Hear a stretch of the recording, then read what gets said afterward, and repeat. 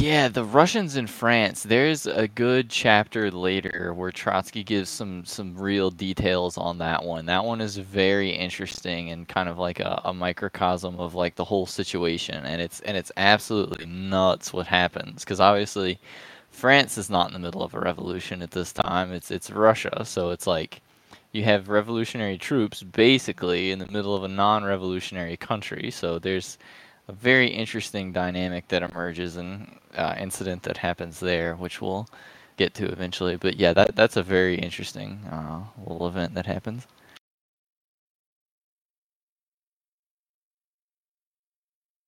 Yeah, I think some of the fun stuff there too is the fact that like the soldiers are like, okay, we've just had this revolution, that's awesome. So now we're gonna replace all the officers, right? And then the all the higher ups in the revolution, the executive committee, and everybody's like, no, you're just gonna keep those same officers. And the soldiers are like, okay, well we have all these complaints about our officers. Can you guys take care of that for us? Make sure that our officers aren't beating us anymore, and you know, No, no. and the We can't do yeah, that. the No. Soviets like, you know what? We hear your complaints, and our suggestion is to bring your complaints to your officers. Your your suggestion has been noted. Yeah, basically. And it's just like, wait a minute, what? And I think Trotsky mentions the soldiers are like asking themselves, well, what did we even make this revolution for if we're having the same officers, the war's still going on? What was the point? They literally just traded out the czar for the prince, basically, and they're like, that really wasn't worth having a revolution for. Yeah, it's like, yeah, we're gonna ask these officers to stop flogging us while they're flogging us. It's like, yeah, I'm sure they'll be really receptive to that. Yeah, and there's It seems like. no, you go Sorry, ahead. I didn't want to take over. Yeah, yeah. And for the end of, a lot of soldiers didn't exactly like that answer that you complain to your officers.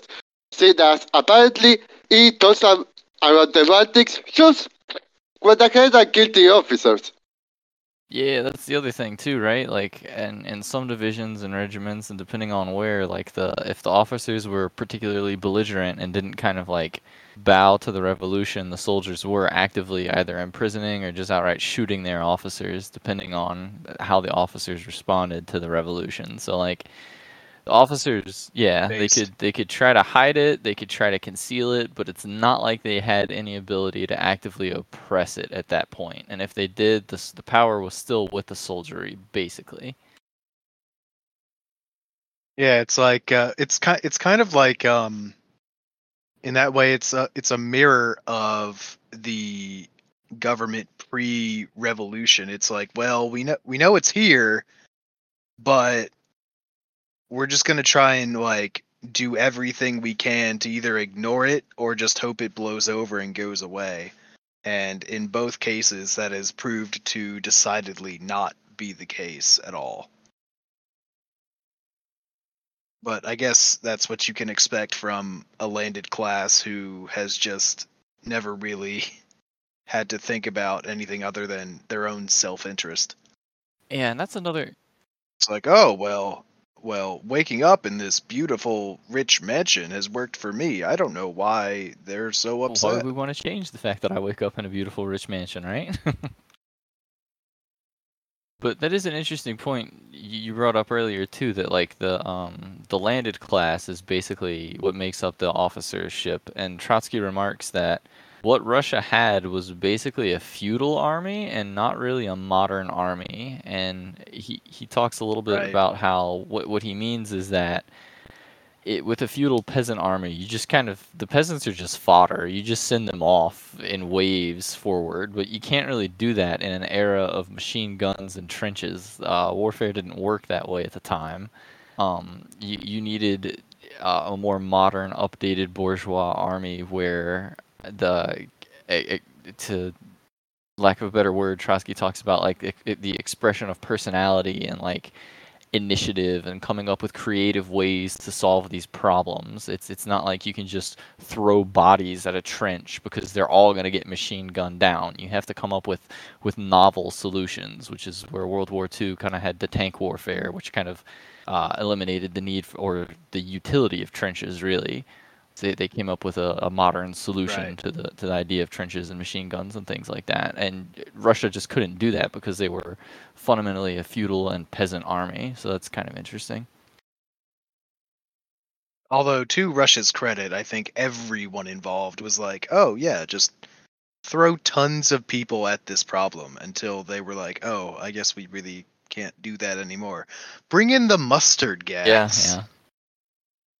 You said earlier too, again, kind of on the subject of the fact that the landed class makes up the officership. Trotsky remarks that he said, there's a quote that like the army is a copy of the society that it serves, and I think that's extremely accurate during times that the army is a conscript army and not a mercenary army. Because if you have a mercenary army, the army's gonna select itself a little bit better. But if you're conscripting during a time of war, you kind of have to take up.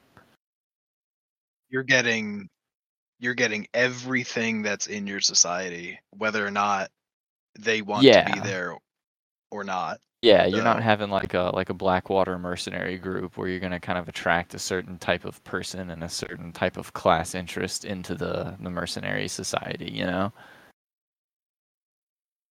A certain type of person that likes to be You hung know. from a bridge. But I feel it's an important kind of clarification to make, especially today where mercenary armies are kind of the rule. Well, I guess not anymore with the situation in Ukraine and Russia. They're definitely conscripting people there, but Yeah, I actually just heard about that. How, and I know we're getting a little off topic, but Ukraine's just like, yeah, could you come into your nearest recruiting station and update your personal information for just some completely inconspicuous paperwork, and definitely not in a blatant attempt to like update your draft cards. yeah, you gotta take a hard pass on that one. Thanks. But like, I have a doctor's appointment that day. I can't do it. Yeah, I saw. Drifting a little bit away from the world Ukraine what the one thing about how conscripts really reflect upon society is probably the reason why the US is never going to do the world drafting again unless there's so absolutely fucked that the country is going to collapse anyway. Because history shows us that the last time that they had a war with the draft having that thing, they almost kind of had a world army rebel on them. That's the crazy thing too. Like, even let's see, yeah, there have been several instances where during railway worker strikes that Truman specifically threatened the strikers with a draft. They're like, "Look, we're gonna draft all you strikers if you don't end your strike," you know. And the unions kind of folded on that threat. They're like, "Oh shit, we got to call off the strike." But really, it was the time to escalate the struggle. It's like, all right, you want to do this? Let's do this, you know? Like, I feel like that's the time.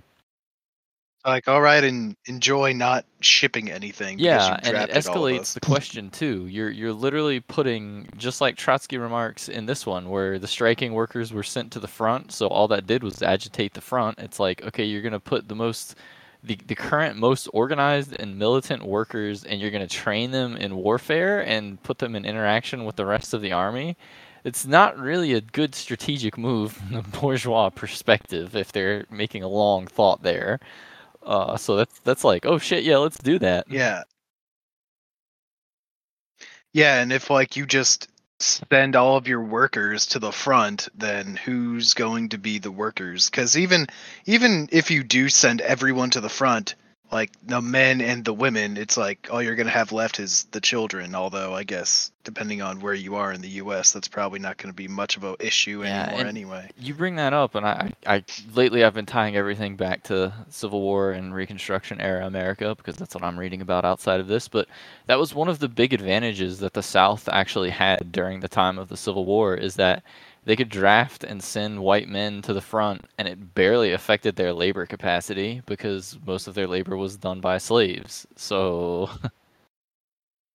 Yeah, most of their yeah, so they labor were was able to not like white. in mass draft and send people to the front, and it didn't affect their backline logistics at all. So the North was kind of Which also just makes me giggle a little bit when at least now, especially in not so much in my family, but I've heard it.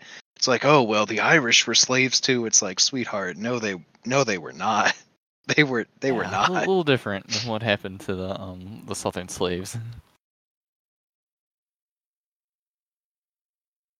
Yeah, so chapter 14 was also a lot about more people's relation to the war. In this case, it was the ruling group in the war. So, Panda, you want to try and take a crack talking about that a little bit? Sure, why not? Why not? Let me try to remember because I did read the chapter. I did read it, but it was a little over an hour ago, and I did refresh. But from what I remember, the word chapter summarized is essentially a lot of people or the higher places where they themselves, okay, we on the one hand, we kinda can't continue the war, or because the world is a mess.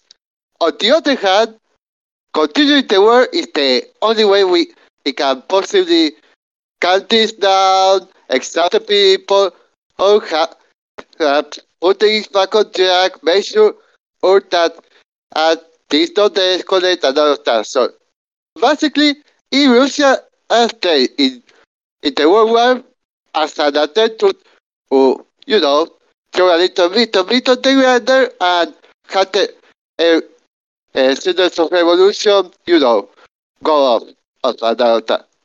Not go up in the essence of, you know what I mean, that extinguish the flames and all of that. Basically, that was the liberal position when it came to war. When it came to the more or socialist kind of forces, the chapter say socialist in the general amount, including the SRs and the Mensheviks. It was basically divided between the camps of the patriotic socialists and the civil war left. And basically, the patriotic socialists wanted to continue the war, and the civil war left did, but most of them were doing it really committed revolutionaries. They were, I think, we should, but we're not actually going to do anything to stop this. So, oh yeah, uh, kind of everyone in charge who was able to take a stand and took a stand in the, okay, I know that the civilians and the soldiers don't want to continue the war, but we're going to continue the war. That said, I think it was also this chapter that mentioned on resolution number 1 that basically you want to audience, yes, and allowed them to, I don't remember if it allowed them to pick their own officers, but at least it allowed them to, be able to have some kind of legal guarantee to say, okay, you can't feed us anymore. We are going to be treated like shit outside of the working in hour for us anymore, or we don't have to start a new word, and we're not in a little moment of fight and all of that. Basically, they kind of had to throw a lot of the soldiers, and even then, immediately they tried to create a resolution number 2 to kind of say, resolution number 1 is no longer in effect, but kind of proved impossible. At the end of the chapter, as you mentioned, that I can't remember who it was. I think it was Plekhanov. Basically made a little show manifesto saying that we are continuing the war because we want peace. and we can have peace until the Germans are defeated. Of course, also you need to, with some kind of smart-sounding reasons. I mean, obviously not from our point of view, and probably not even from the point of view of someone with a bit of knowledge, as even back then, but for the average person, it kind of sounded like a bit of pro-peace resolution, even if it is used as a justification for continuing the war, and even if at least the Bolsheviks who were kind of taking positions at the time, and even then, I say, this is fine with us. Yeah, it sounds like you've got this chapter. I mean, that was a pretty good summary. The liberals are, like you said, they kind of want the war to go on, mostly just to crush the revolution. They're like, we can't, because Trotsky talked earlier about how the liberals were even talking about maybe making a separate peace with Germany because they knew they couldn't win the war. But now that the revolution's kind of in control of the country, they're like, well, shit, let's wreck the country because that means wrecking the revolution, and we don't want this, so we'll continue the war just so we can lose, basically. And there'll be some examples later where people will just out and out say that they want the Germans to come in and discipline the revolution and just basically take over. And they just like it's really funny to me because they're constantly, the ruling class of Russia is constantly saying, "Oh, you're a German spy. You have German interests," whether that's to the previous czar or the Bolsheviks, whoever they're throwing the accusation around at. But then they themselves wind up being like, "God, I hope those Germans come in here and destroy the revolution." And it's like, wait a minute. You guys are the ones who were complaining about German influence, and you're trying to get the German influence in here. It's all projection. One thing I think is important to take from this chapter too is less political and more structural. Structural. He talks about. I'm gonna find it just so I can read it. There's a three-way. Yeah, here it is. There's a three-way bond that was made between the soldiery and the Soviets. Basically, the regiments would send a representative to the Soviet that the soldiers elected. So they had a representative in the Soviet who is kind of contacting back and forth, expressing interest from the regiment to the Soviet. And the executive committee of the Soviet also sent commissars to the regiment, and they were in charge of all political affairs within the regiment. So the officers lost all political control over their regiments, and that was tied in with Order Number 1, like you brought up. And then at the head of all of the regiments, they created an elective committee, which was basically just a miniature Soviet for that regiment. That was also kind of in charge of like liaisoning with the commissar and letting them know what's up in the regiment. So there's this really tight bond actually starting to appear between the soldiery and the Soviets because we may recall from earlier stuff that the workers are trying really hard to bind themselves to the soldiers because they remember from 1905 that's where their revolution failed before, was not having the soldiery on their side. So they're trying really hard to bind themselves to the soldiery, which is the peasantry in Russia. So they've got this kind of nice structure going on where there's constant contact between the Soviets, which is basically the workers, and the soldiery, which is basically the peasants. So they're really binding themselves to each other. So that's interesting to see how that like actually played out structurally and organizationally, not just in the abstract political sense of, oh, these two classes needed to get together. Well, how did they do that? And this is how they did. I kind of liked seeing that specific concrete example of how they did that. But yeah, Order Number 1, you mentioned that was a really important one too, like you said, and that just it set it up so that the weapons are no longer in the hands of the officers, that the soldiery and of the regiment themselves are now in charge of that. It didn't let them elect their officers, but it did get them to elect the representative to the Soviet, and then of course the Soviet would send the commissars back, so they had basically a say in their own commissars.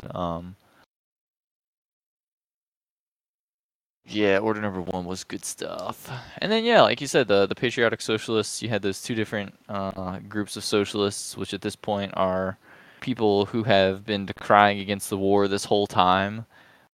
But now that the revolution is kind of in charge of the country, they're like, okay, well, don't we have to defend the revolution? So we should be fighting this war, right? But they kind of ignore the fact, either consciously or not, that it started out as an imperialist war, so it's not a war for the defense of the revolution at this point. That comes later during the Russian Civil War.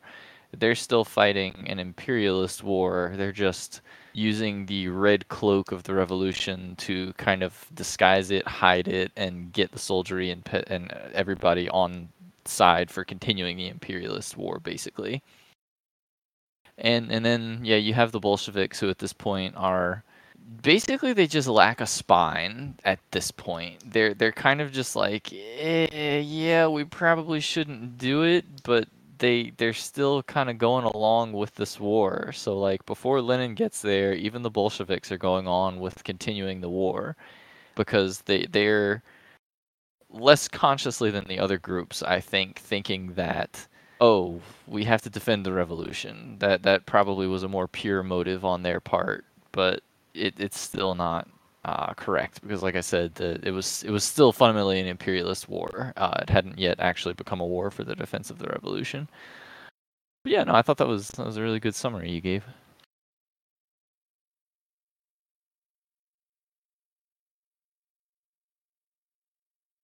Thank you. Thank you.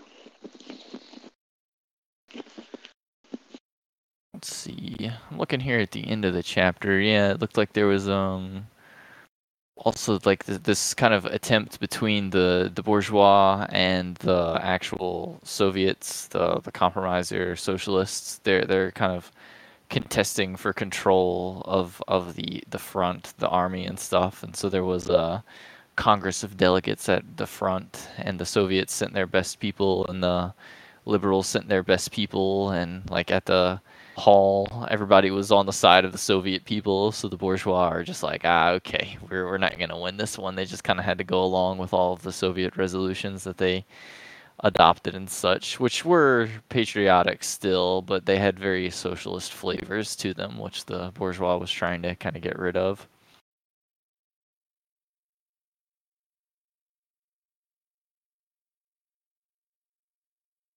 Yeah, it's kind of funny how it reached upon at the end of the chapter, like, oh, this is going to be something that is about to be really relevant next chapter for sure.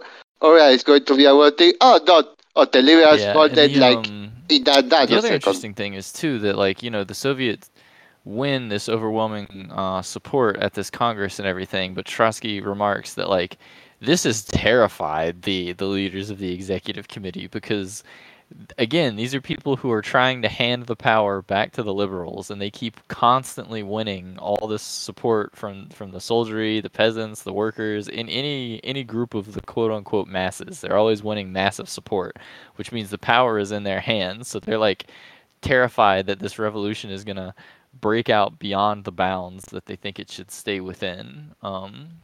And that's kind of where we're going to get to these next couple of chapters. Lenin's going to get back in the picture, and the Bolsheviks are going to get a solid program to fight for, and it'll stop being such a confused mess. If it's felt confusing so far, it's because at the time everything was confused. Like everybody's kind of just like feeling out what's happening, and there's no real clear line being expressed by anybody until the Bolsheviks adopt the April Theses of Lenin, and then there's a clear fight to be had.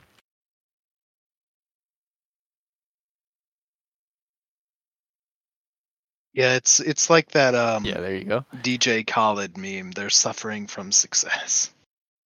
I like to. This is subtle. Something that Trotsky does here in the 14th chapter, which, if you don't already know, then it'll simply just pass on by. But the organization Trotsky belonged to at the time, because he was not a member of the Bolsheviks or the Mensheviks, was the, and I'm not gonna say it right, it's like Mezhryantsi.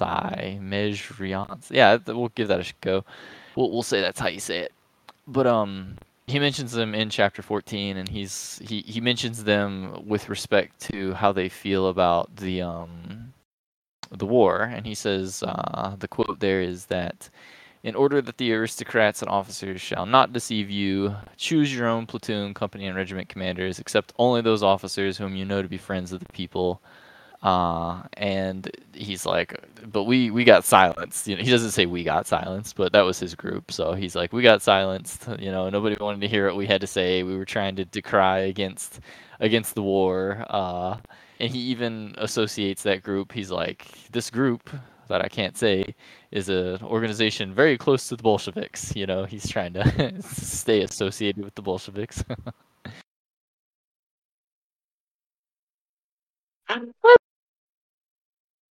A little piece of shit. God. Yeah, He's I just trying like to to be point it slick. out He's because, trying to be you know, if slick. you don't know, you might not see that kind of unconscious. It's pretty deliberate, the deliberate bias there, which I don't mind. It's whatever, but you know,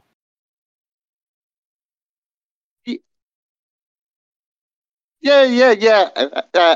I remember reading that and questioning myself, why does this little group that I never heard anyone ever talk about before get a little mention here? Were they actually prominent and just under yeah, they discussed? were. This isn't Because they were the Trotsky's details I'm about to guys. expound are That not makes in this sense. book, but they are in E.H. Carr's 14-volume history of Russia. He mentions that Trotsky was, yes, the head of this group. I'm just going to call them the Mez.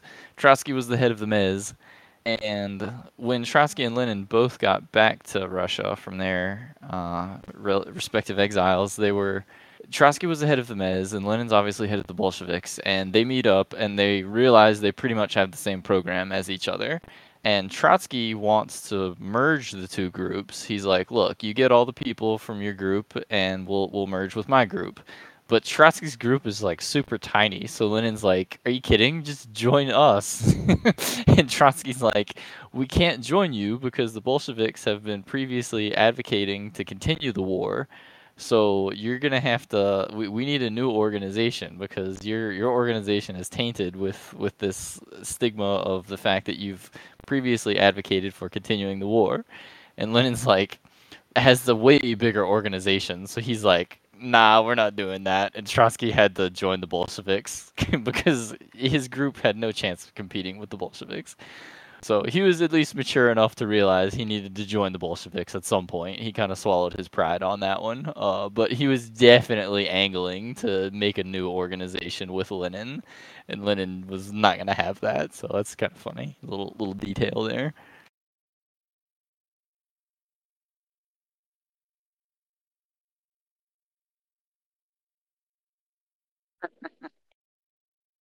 Uh, I started to wonder how many times as moving forward while reading this book, we're going to have to take a little at this is Trotsky kinda making himself look better. I started to wonder how many times we're going to have a little discussion about that I because think it is. this is I'll say the that second moving on, forward, there is on another thing I'm time, gonna call isn't out it? that I know in advance, but for the most part, honestly, I feel like Trotsky tries to downplay his own personal role that he played in the revolution, and I'll point that out too. He happens to be the leader of a committee, and for the most part, you see that he's not shy of using people's names like Rodzienko or just whatever. He's dropping names all the time. But whenever he refers to himself, he very rarely uses his name. He more often will say, well, he'll say the leader of the Military Revolutionary Committee, or It says the author. he'll say it like that. Like he won't use a name. He'll refer to himself as the leader of whatever, and he won't drop the name. Like he'll drop the name one time just so you know that it was him, but then he doesn't ever bring it up again. It's almost like he's trying way too hard to be modest, so you kind of overlook the fact that he's been in charge of this for a while, actually.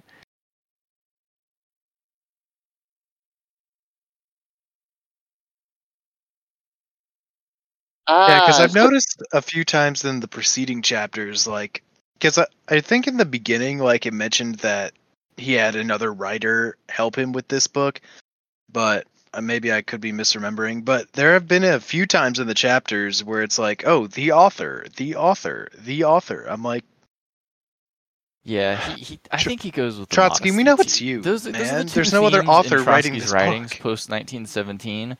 He, in my opinion, way overemphasizes Lenin. Like, Lenin's super important and everything, but I think he way overemphasizes Lenin just so he can try. Because obviously, the main accusation and argument between Stalin and Trotsky is like, Lenin favored me. No, Lenin favored me. So Trotsky kind of kisses ass to Lenin posthumously, and he's like, "Oh yeah, Lenin was this great guy. Look, I wrote that Lenin was a great guy. You see that? He's on my side or whatever. You know what I mean? That kind of thing." So I feel like he overemphasizes Lenin's role, and in doing so, he also downplays his own role because he's not trying. He would get painted with the brush that he's trying to steal credit for it if he did it any other way, I think. So there's a bit of the contemporary situation that he found himself in that bleeds into the book a little bit.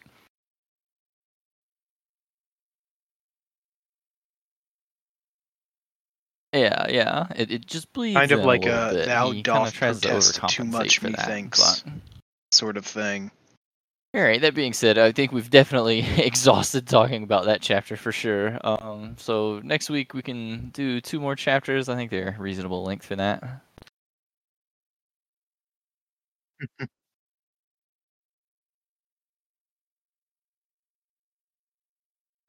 Look at them since we had a time and now. By the way, sorry to bring this back up when it was the pre-book discussion conversation on the lot of stuff, but for a moment, think about having to survive All right. winter in Contextually, somewhere like though, Russia, we're and tell me living that winter is a good in season. super late. We're deep into the global warming. You know what I'm saying? Winter is a good season because in global warming times, you're not getting a severe winter like they used to in Russia. You know what I mean? Yes. Exactly. Yeah, but no. Come Like, on, okay, man. fine. Winter Come in on. Russia The back winter in in Russia has gone on 1917, those strike. years, yeah, that would suck. Okay, I'm not gonna argue with that. That would suck. Uh,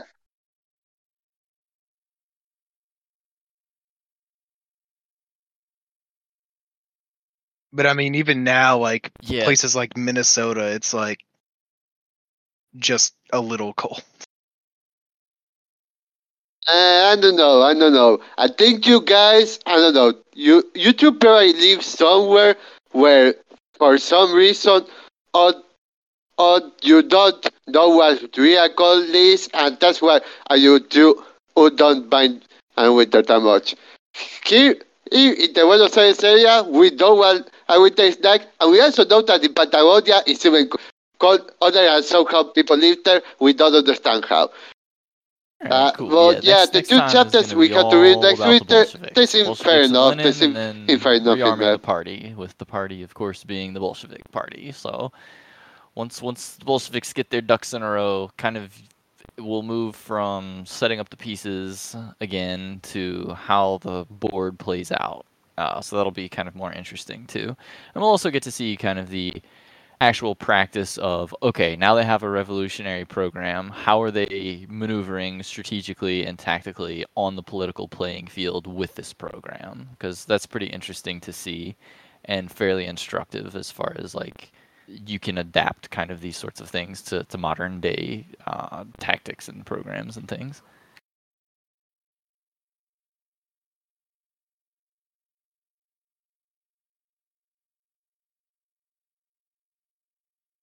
Interesting, because, and I remember when we started this, you mentioned there was going to be a lot of like setting up the pieces early on, but I kind of forgot you said that until like these last 2 chapters. I'm like, man, when the hell is this backstory gonna stop? But I think it does a good job in contrast to like modern retellings of the like revolutions and civil war, in that I think a lot of that context is just kind of like condensed into a chapter or two and then it makes way for like the meat of like what people really want to read, but it doesn't really give them like an in-depth context for all these individuals and organizations. Because like I tried reading another book, and I can't remember the author, but it was basically kind of just like just a bunch of people and organizations right after another, and then like the next chapter was like, okay, now that you've learned all that, now we can dig into it. I'm like, wait, hold on, what? So this has definitely been like a more, while it's definitely, I think, a little drier, I think it definitely adds a bit more context to the people and names and organizations than I guess your modern scholarly retelling. I don't know.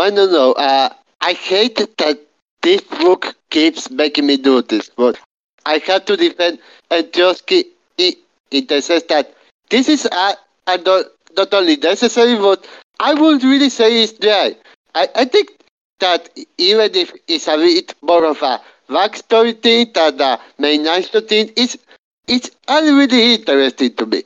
Now, to be fair, I will admit I'm the kind of guy that will listen to a 6-hour podcast every week about the history of a single wrestling card. So I understand that I am a little bit more of a there when it comes to the little details that I go into the most of I think I would like you all to things keep and in other mind stuff. this book But because I we're don't know. going I to don't read think that this another is book dry. also by Trotsky, which is called The History of the Russian Revolution to Brest-Litovsk, and we'll read the whole book just because it's only 4 chapters long and they're pretty short.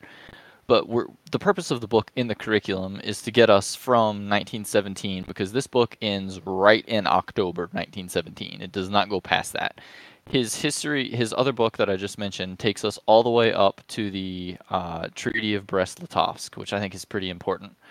But he also tells the history in this book, which is obviously a huge 3-volume book. So I think it would be interesting for us to kind of think about how much backstory he's given in this and how deep and thorough of an understanding you get from 1917 from this book, and try to compare it to this other book that he's written where he's basically just told you what happened. Like, there is still background to it and stuff, but like it's 4 chapters long, and it's like these kind of chapters, you know? And he covers the same time period. He covers all of 1917 and then up to the Brest-Litovsk thing. So it'd be interesting to see, like, does he do a good enough job in that book? Or obviously he'll be limited by his space and stuff, but like, how did he do, as compared to with all this background? Is it still very intelligible, Because I totally feel what you're saying about, like, I'll read books sometimes on historical subjects, and I'm like, the author is just assuming that I know about these things already, and I do not. And that's why I really like this book by Trotsky. He assumes you do not know a thing about Russian history, so he will tell you all about it and all about the different groups and all of their logic and decision making and the individuals and the people. So it's kind of a self-contained book, where other times I feel like if you want to read something on a specific historical subject, you gotta like read several and like put pieces together from here and there. This one's kind of got it all.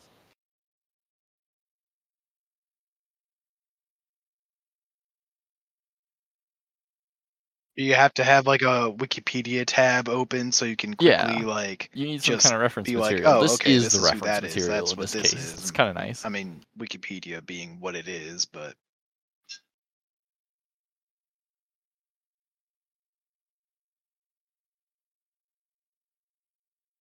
Yeah, I agree with that. I know, I just right? imagine It like really makes me learning regret about that I didn't know World War everything when I One was in already like in high high school school, and be like, well, Just go back and actually, be like, Trotsky no. said.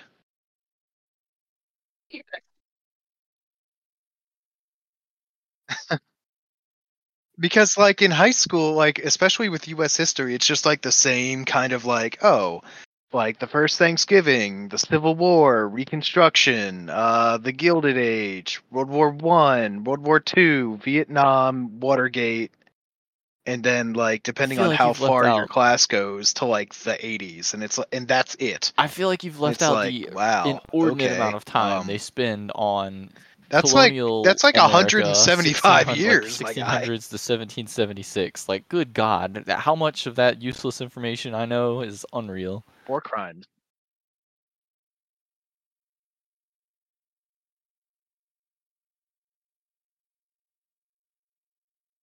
Yeah, like King Philip's War. Like, ask your average 10th grader what the hell King Philip's War was. Okay, but I hate to defend that, but at least you guys know, okay, how the country was formed and all of that. Here in Argentina, we learned that the Spanish came in like the 1500s or whatever, and we skipped straight to, okay, we started rebelling in 1910 because of events that happened, in 1810 because of events that happened in 1905. Like, the first 108 years of whatever colonization, we have literally zero clue about what happened there. It's I don't know if either of you have seen the movie Encanto, but I like how a point in that movie is the grandfather. Colombian Civil War? I'm not entirely sure because I had to watch it for work because we had a movie night where like people could just come and watch it in the amphitheater. And like a point is that the husband of the grandmother is like gunned down, and it's heavily implied to be either contract forces or like just like anti-agitation US forces. And I was like, wow, damn, okay, Disney. Okay. That's a point you put in there. That's okay. We're allowed to do that too. This is starting to become a real podcast because we have totally got off rare.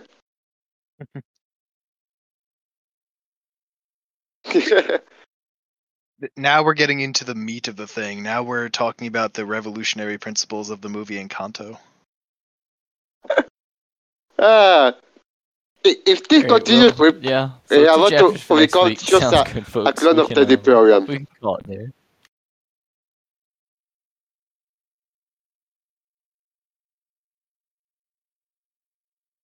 Yeah, it sounds good. Probably All not. right. I'll cut the bit at the beginning. I'll start it where I say you're all going right, to cut but even when all I'm of these speaking now, last it's 10 probably gonna minutes, make it aren't in. you, This brother? is like very. I'm not making this editing into a project. I still got to read the chapter for volume 2. Oh.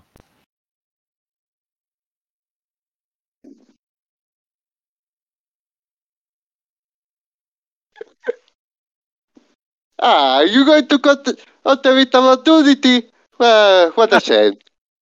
Nah, yeah, every time I see you make a announcement about Capital, I'm like, man, I really should learn how to really start reading Capital. But every time I'm just like, Volume there's 1 no way in hell is good. I'm going 2 to read this without is some you sort hate of yourself like just companion the whole time. or Every like word you read, you're literary like, aid why, for Marx? this Why thing. are we doing this? And he's like, oh, we're gonna talk about this even more. And you're like, no, just stop. You wrote enough already. This is good.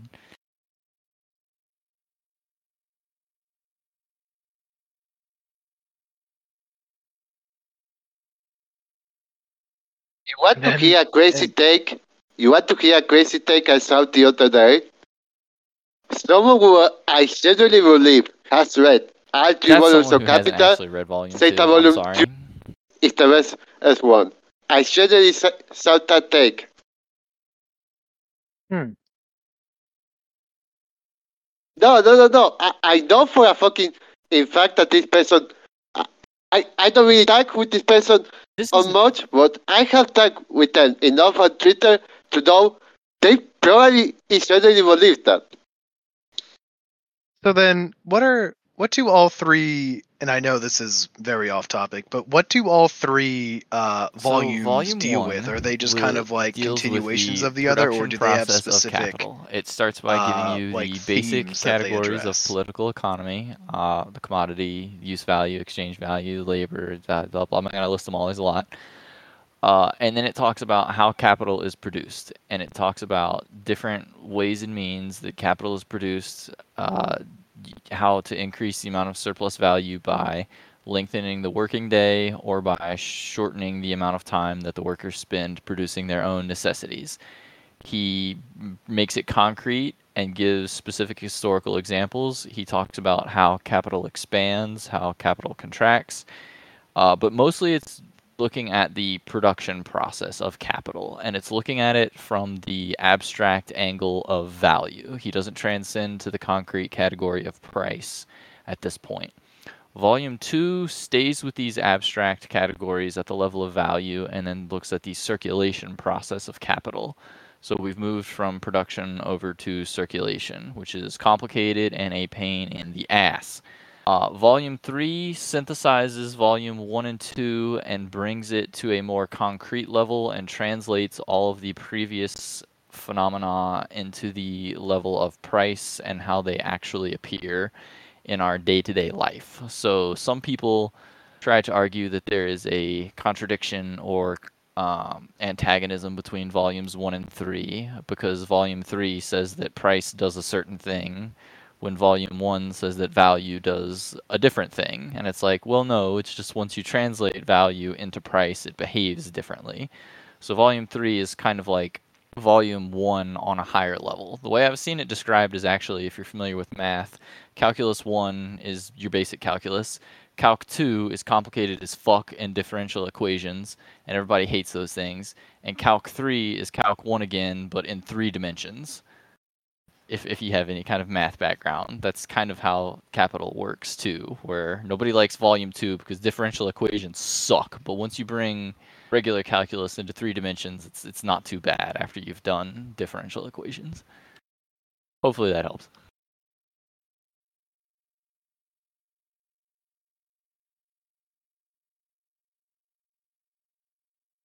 Yep. Take care, everybody. Mm-hmm. And shout out to Keiki for dropping by and listening in. Hey, yo. See you later, alligators. Take care.